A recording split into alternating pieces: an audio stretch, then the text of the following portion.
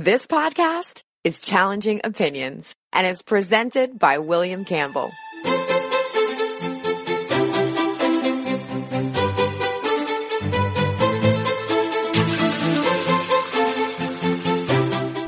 Thank you for downloading the Challenging Opinions podcast for March 11th, 2019. Many film actors, and maybe Hollywood in general, is known for support of liberal and progressive causes. But where does that leave someone who covers Tinseltown from a conservative point of view? Let's find out.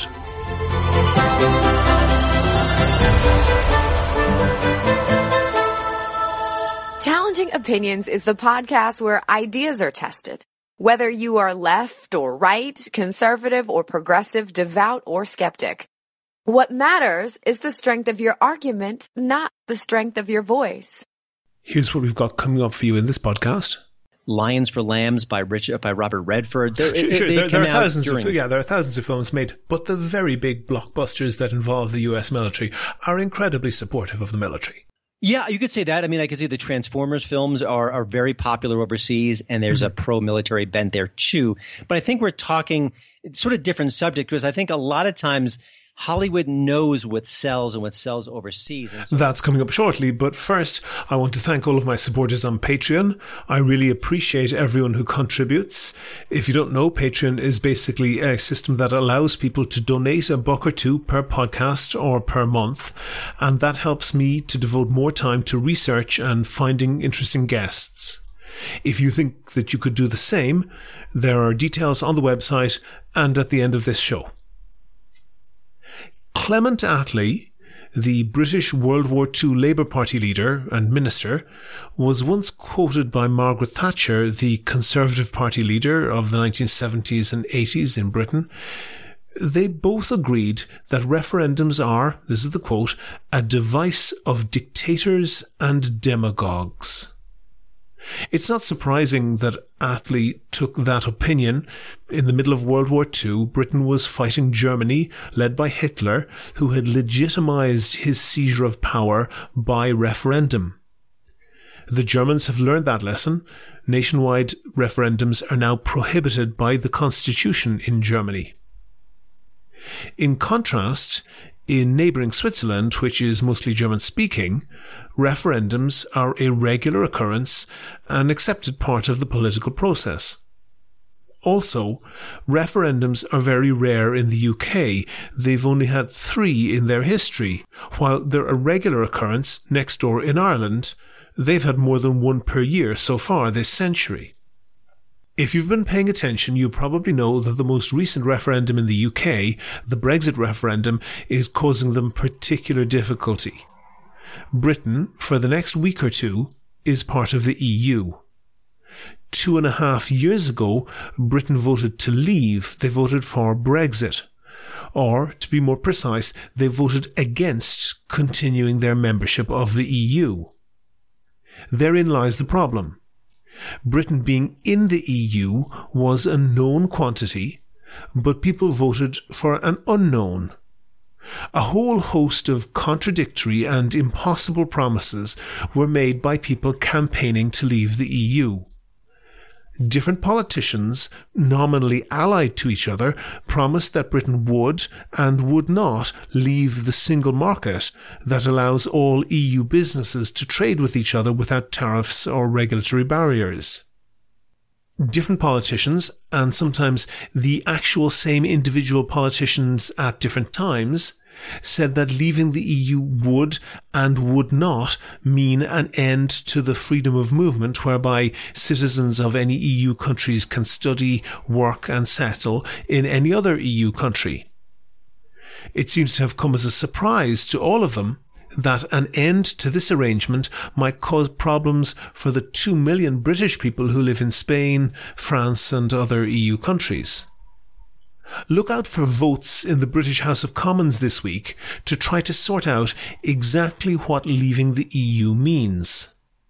There'll be a series of votes starting on Wednesday evening UK time and lasting the rest of the week, with options ranging from delaying and perhaps scrapping the Brexit plan altogether, to accepting a deal negotiated by UK Prime Minister Theresa May, which would essentially leave the EU with only slightly reduced access to the EU in return for following the various rules of that club, rules that the UK now has no role in making.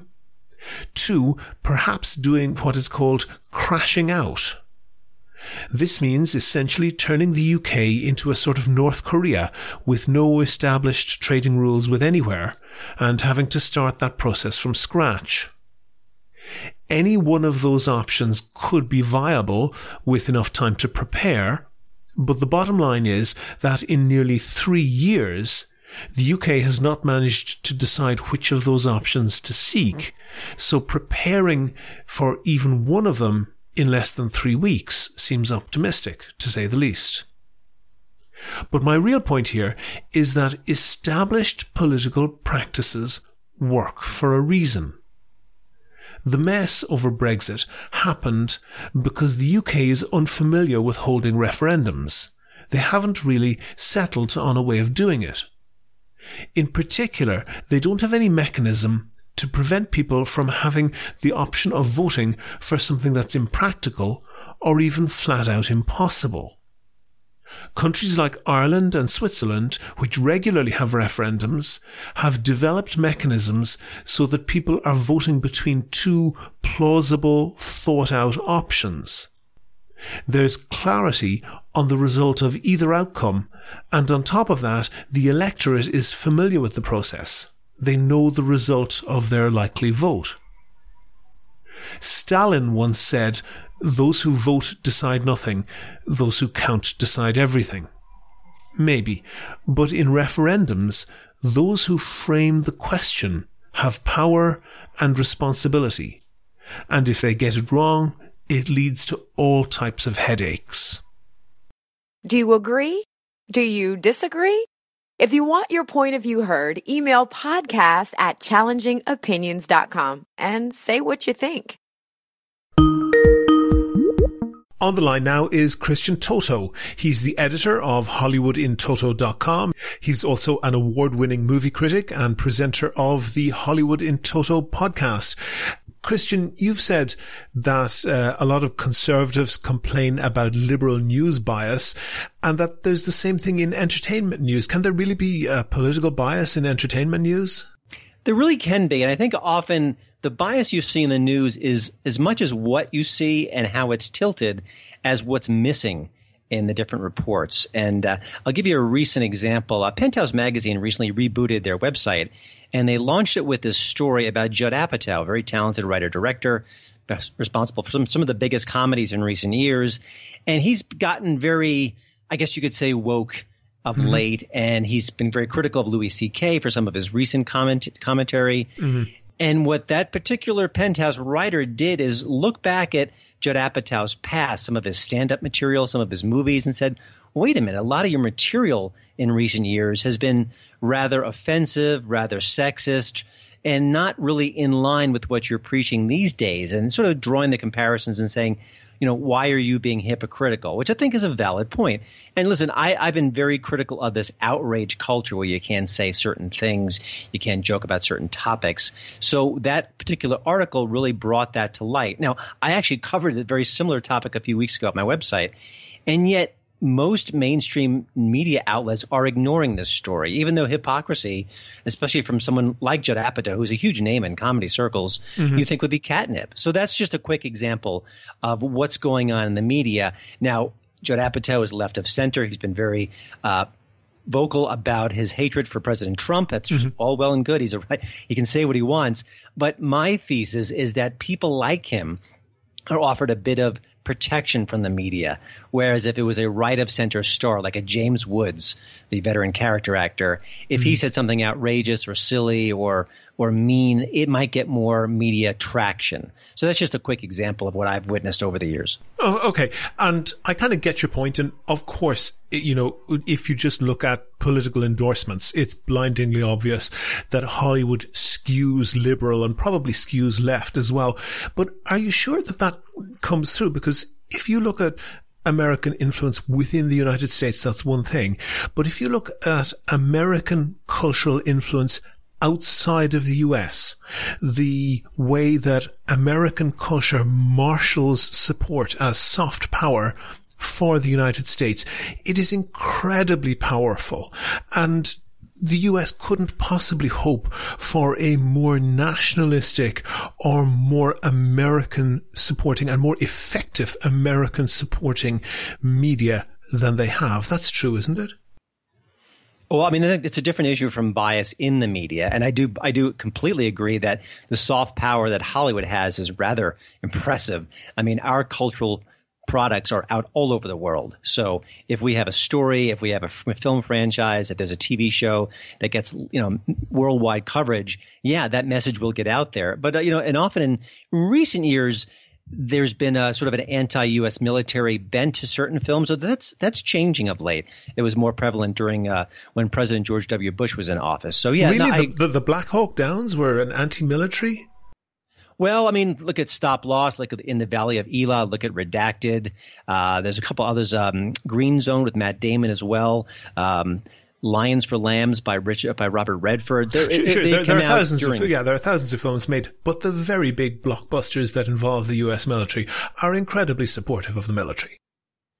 Yeah, you could say that. I mean, I could say the Transformers films are very popular overseas, and there's a pro-military bent there too. But I think we're talking sort of different subject, because I think a lot of times Hollywood knows what sells and what sells overseas, and so the buck matters more than anything. So if it's a movie with a pro-military theme, they're going to push it. But I'm talking more about the sort of the political statements of specific actors and how the Hollywood media covers those things. And just give you another quick example, Judd Apatow, I believe I think he talked about how President Trump was going to start Nazi Germany 2.0. And there's been a lot of really hyperbolic statements made by specific actors. Ellen Barkin recently intimated she wanted President Trump killed, and then later said she wanted Louis C.K., the comedian, to be raped and shot at. And those two stories got little to no media coverage. So that's what I'm talking about. Pause on that. And it's going to be easy for either you or me to find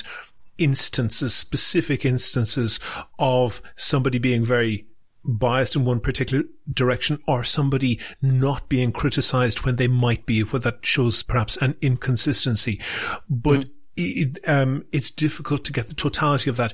You would accept, though, the totality of the output of Hollywood is something that is supportive of what might broadly be called American nationalism. Well, I cover movies a lot. The messages I get is a different sort of flow. I mean, I think a lot that what Hollywood produces today is more franchises. It's more superhero films. It's horror films on a lesser scale with lower budgets, which do well financially. So give me some examples of sort of the American nationalism you're talking about, because I want to dig deeper here. Well, and you've absolutely stumped me in the moment, because you're the movie critic and I'm not. Let me give you a more concrete political example. In the time shortly after the fall of the Soviet Union, the fall of communism in Eastern Europe, there was just enormous demand, and it was VHS tapes at the time. There was enormous demand for VHS tapes with American movies, and it was typically gung-ho action hero American movies, the Rambo types. And if you go to Cuba now, might be illegal for you to go to Cuba, but I've been there a couple of times, and they talk perhaps cynically about the Cuban internet. The Cuban internet means USB sticks, and they trade pirated American, mostly movies and TV series. And there's an insatiable appetite for all things American. And that's just an enormous amount of soft power that the US as a regime gets. And I'm just thinking, okay, the Hollywood liberals tend to work in a bit of criticism of the US power structures in there. Couldn't they hold their nose? Couldn't they put up with that, given how much it gives them in terms of international soft power? Well, I think the actors themselves are thinking more about their careers and maybe specific messages they share on, say, social media than sort of the soft power argument, which is, again, is true, is valid. I also think you mentioned this sort of the fall of the Soviet Union. During the 1980s, there was a lot of Rambo-esque movies. I mean, that was the age of Stallone and Schwarzenegger, Steven Seagal, Bruce Willis. So I think the sort of that soft power, that sort of rah-rah macho U.S. image was definitely front and center at that time. And there was even a documentary, I think it might have been Chuck Norris and communism, something like that, that talked a little bit about sort of how those kinds of movies were being seen overseas. So it's an interesting point, but I think that the Hollywood product has changed pretty dramatically since then. We still get the kind of the action movies, the John Wicks, the Atomic Blondes, but you don't get that Rambo-esque storytelling like you did in the 80s. One series that I followed very closely over now, sadly, but was really excellent, I thought, Homeland. And that evolved quite a lot during the various series, but the first few series were criticized quite sharply for being essentially racist. And there was one incident where I thought deliciously a couple of Arabic students or Arabic-speaking students were hired as to do some set dressing and to do some Arabic graffiti on a set that was meant to look like an Arabic market, and they wrote in Arabic all over the place, "Homeland is racist." They certainly felt that, but it evolved towards being much more introspective about the US. Is that the sort of thing that you're talking about?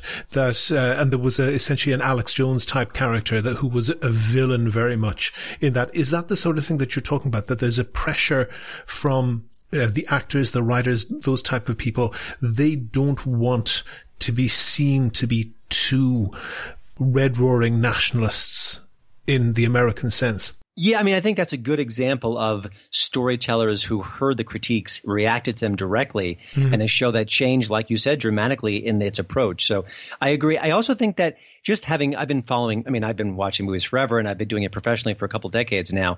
Today's Hollywood is much more active, much more activist, and much more willing to send a message through its stories than ever before.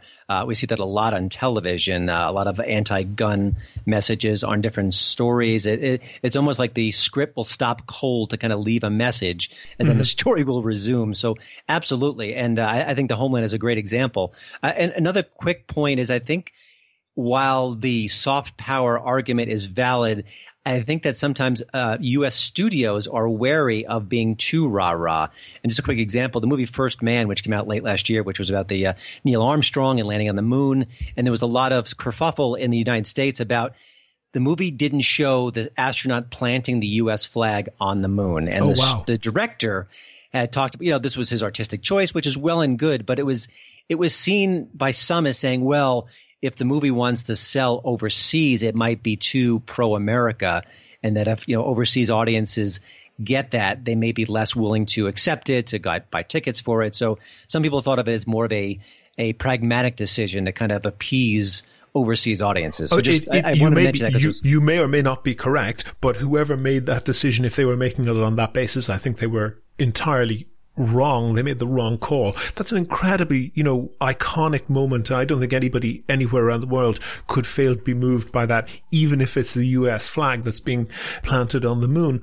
But one issue that I wanted to move along to, isn't it true that if you're going from the Fool in King Lear forwards, it's always the case that the actors, the performers in the society, it's their duty to go against the grain, to be essentially anti-establishment. In comedy in particular, comedy always has a victim.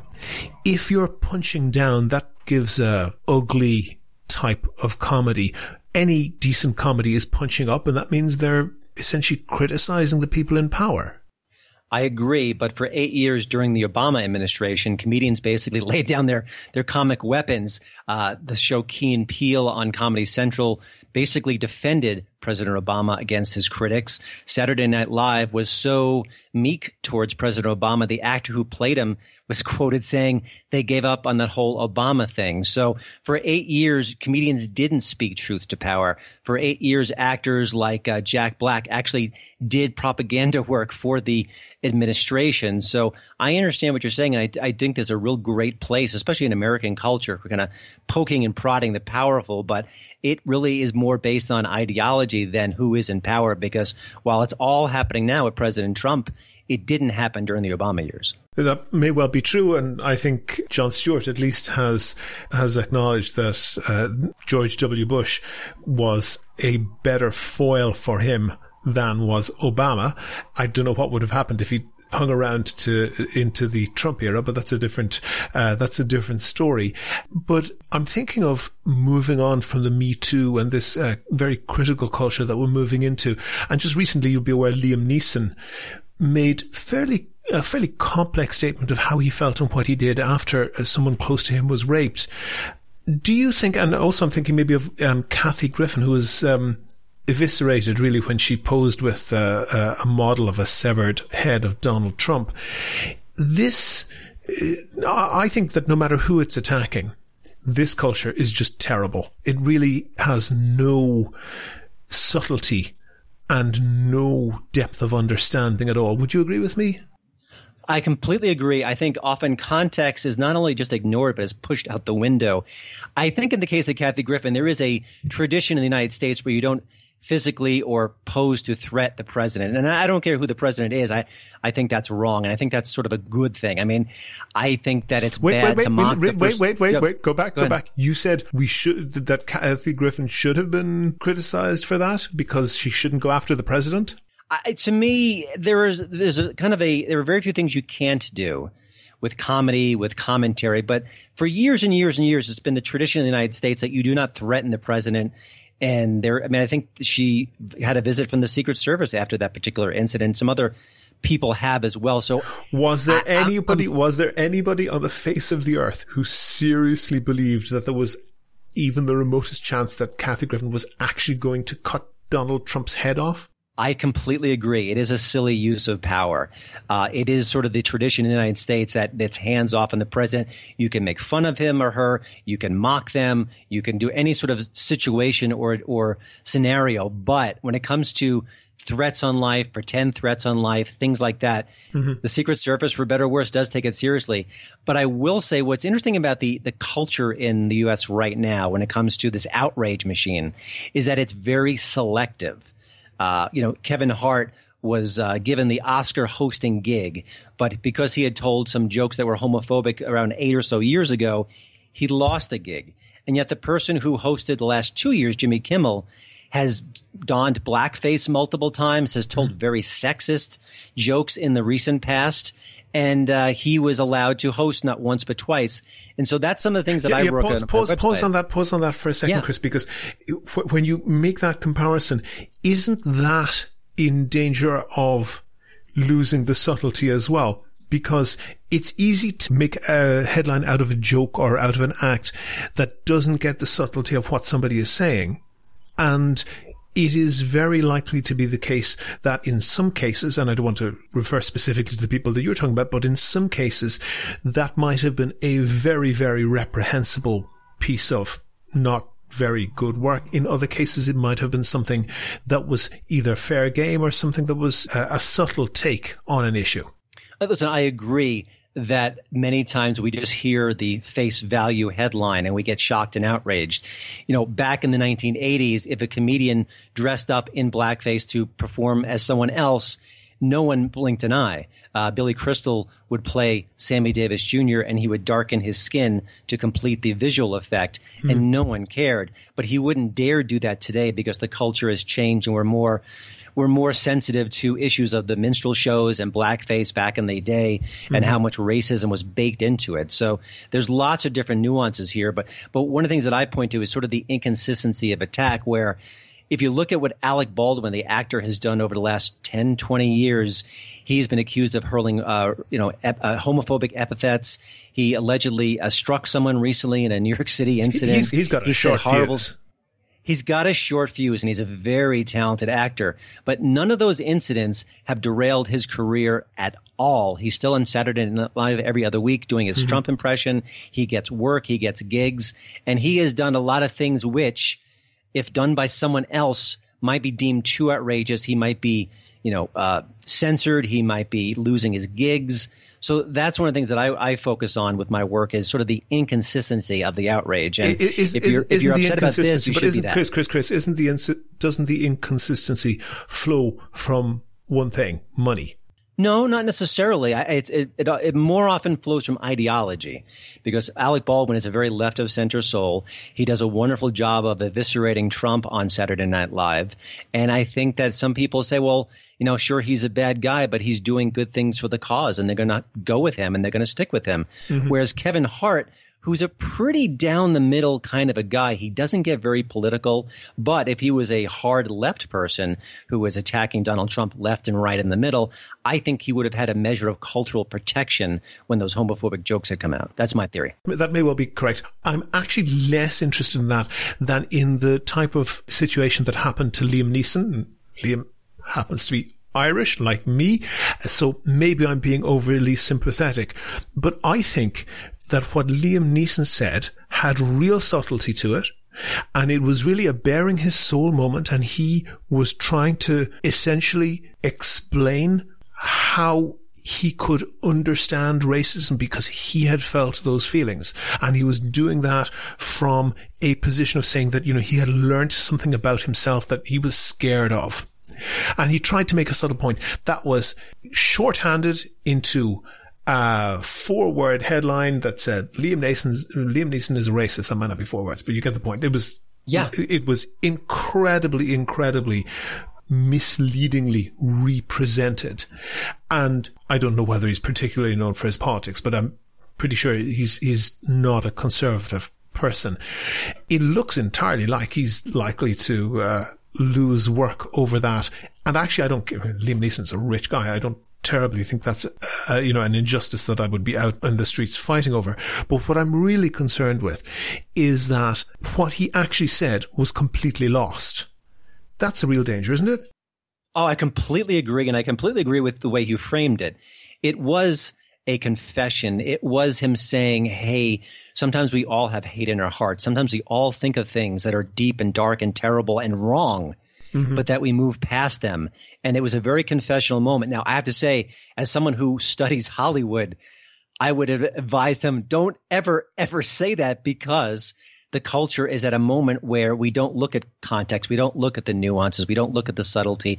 We don't look at the potential for growth within a human being. We look at Liam Neeson said something racist, and that's the way it's framed. So if I were his advice, I just would have never said to go there. But listen, he's an actor. Hang on a second. Yeah. Doesn't that really speak to the place of the arts? Sure, if you were his advisor, maybe if you were his financial advisor, you'd have said, stay away from that. But he's, at this stage, a multimillionaire. He can afford never to work again. Isn't that the sort of person we need to tell the truth? And I note, and I don't want to, make anybody a spokesperson for all black people, but I note that Whoopi Goldberg was out like a shot saying Liam Neeson is not a bigot. And you may not be familiar with John Barnes. He's quite a well-known figure in the UK, a footballer. He's black. He came on and said Liam Neeson deserves a medal because he had explained what black people face. And John Barnes was very clear that he did not think that Liam Neeson was a bigot, but that is something that can exist in the heart of white people, or maybe all people. Even though they consciously know what they should do, they need to acknowledge, we all need to acknowledge that we have some feelings deep down that we might prefer that we don't have. Isn't that the role of the arts? I would say that what Whoopi Goldberg said was actually almost more important than what Liam Neeson said, in that she is defending him as a person, defending his right to speak, defending his right to evolve. And I think that's the sort of the 1-2 punch. If Liam really wanted to send an important message into the culture, and that was more important to him than future gigs, and all the power to him. It was a voluntary effort, which is the thing that leaves me scratching my head. It wasn't like he was caught doing something, or there was an audio confession that was released and he had to explain it. But I think what we need to have in our culture is more people with cultural power like a Whoopi Goldberg to say, hey, I know him. Don't judge him based on this anecdote. Judge him by the fact that I've known him for years. I've worked with him, whatever connection they have. He's not a racist. I think that's really what's important. And it was one of the interesting things about the Roseanne Barr situation when, she came back on Roseanne, it was a huge hit. And then she made this horrible, racist, dumb tweet and she lost everything. Yeah. And there were people who knew her, who knew how hard she worked behind the scenes to hire minorities into key writing positions on her show. And to me, that is more important than a one single really dumb, potentially very racist tweet, because in her heart, behind the scenes, she was helping people of color, whereas just that one tweet overshadowed everything. And I almost wish that more people had spoke out again for her. Yeah, maybe so. I think that also her firing was something really quite complex and it is not something that's well condensed into a headline. Can I suggest that perhaps, and it was, I think, ABC and Disney who fired her, and very, very quickly. Can I suggest that the reason that they did that was perhaps not so much for what she had said, but for what she might have said next, and that if they were to take the hit for that and ride out the controversy, and then Roseanne Barr, being Roseanne Barr, came out with something else that was also outrageous, that would be likely to do them a huge amount of damage. And I'll leave that point hanging because I want to roll that really into my last question. And I note that the Chinese government, or perhaps not the Chinese government, but companies owned effectively either by the Chinese government or the Chinese Communist Party or the Chinese military, are buying up cinemas all over the United States. If you're sitting this weekend in a movie theater anywhere in the US, there's a very high chance that movie theater is owned by an entity that is effectively owned by the Chinese government.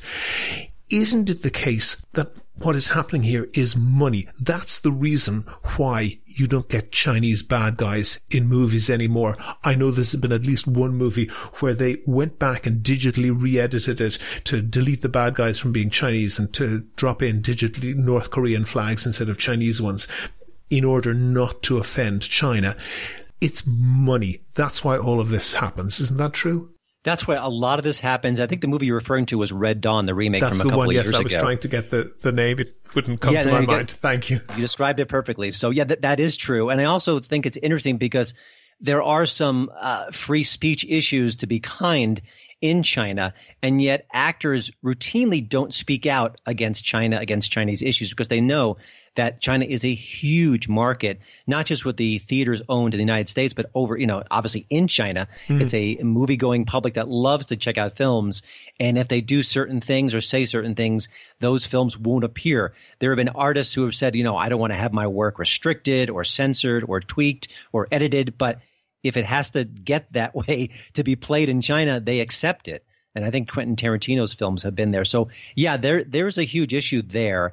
And I think a lot of the most outspoken people in Hollywood are quiet on there. The one exception is Richard Gere, who's been very critical of China. And he has said he has lost gigs because of it, because the major studios don't want to touch him for that reason, that he often works in smaller independent films where the risk isn't as magnified. So check out Richard Gere on the issue. He's very interesting to listen to him speak. I will certainly do that, and I'll put a link to any information I can get about that in the notes for this podcast. Christian Toto, editor of HollywoodInToto.com and presenter of the Hollywood in Toto podcast. Thank you very much for talking to me. This is fun. Thanks so much. Never miss a show. You can subscribe to the podcast for free using iTunes, Stitcher, TuneIn Radio, or any other podcast software or app. See challengingopinions.com/subscribe for details. Go to the website for sources and links to what we were talking about. And while you're there, please like the show on Facebook, follow @ChallengingO on Twitter, and follow Christian Toto @HollywoodInToto. And get in touch with me if you can suggest a guest or topic for a future show. And thanks to everyone who's signed up as patrons on Patreon so far. I really appreciate that. It means that I can devote more time to research and to finding interesting guests. And if you could do the same as them and donate $1 or $2 per podcast or per month, you'll find the link on the website. Also, you can find out how to subscribe to the podcast for free on your computer, on your phone, or by email. It's all at www.challengingopinions.com. Coming up next Monday, that's March 18th, I'll be talking to Kathy Reisenwitz about why she loves cities and how they can be improved. The Challenging Opinions podcast is produced and presented by me, William Campbell. Thank you for listening.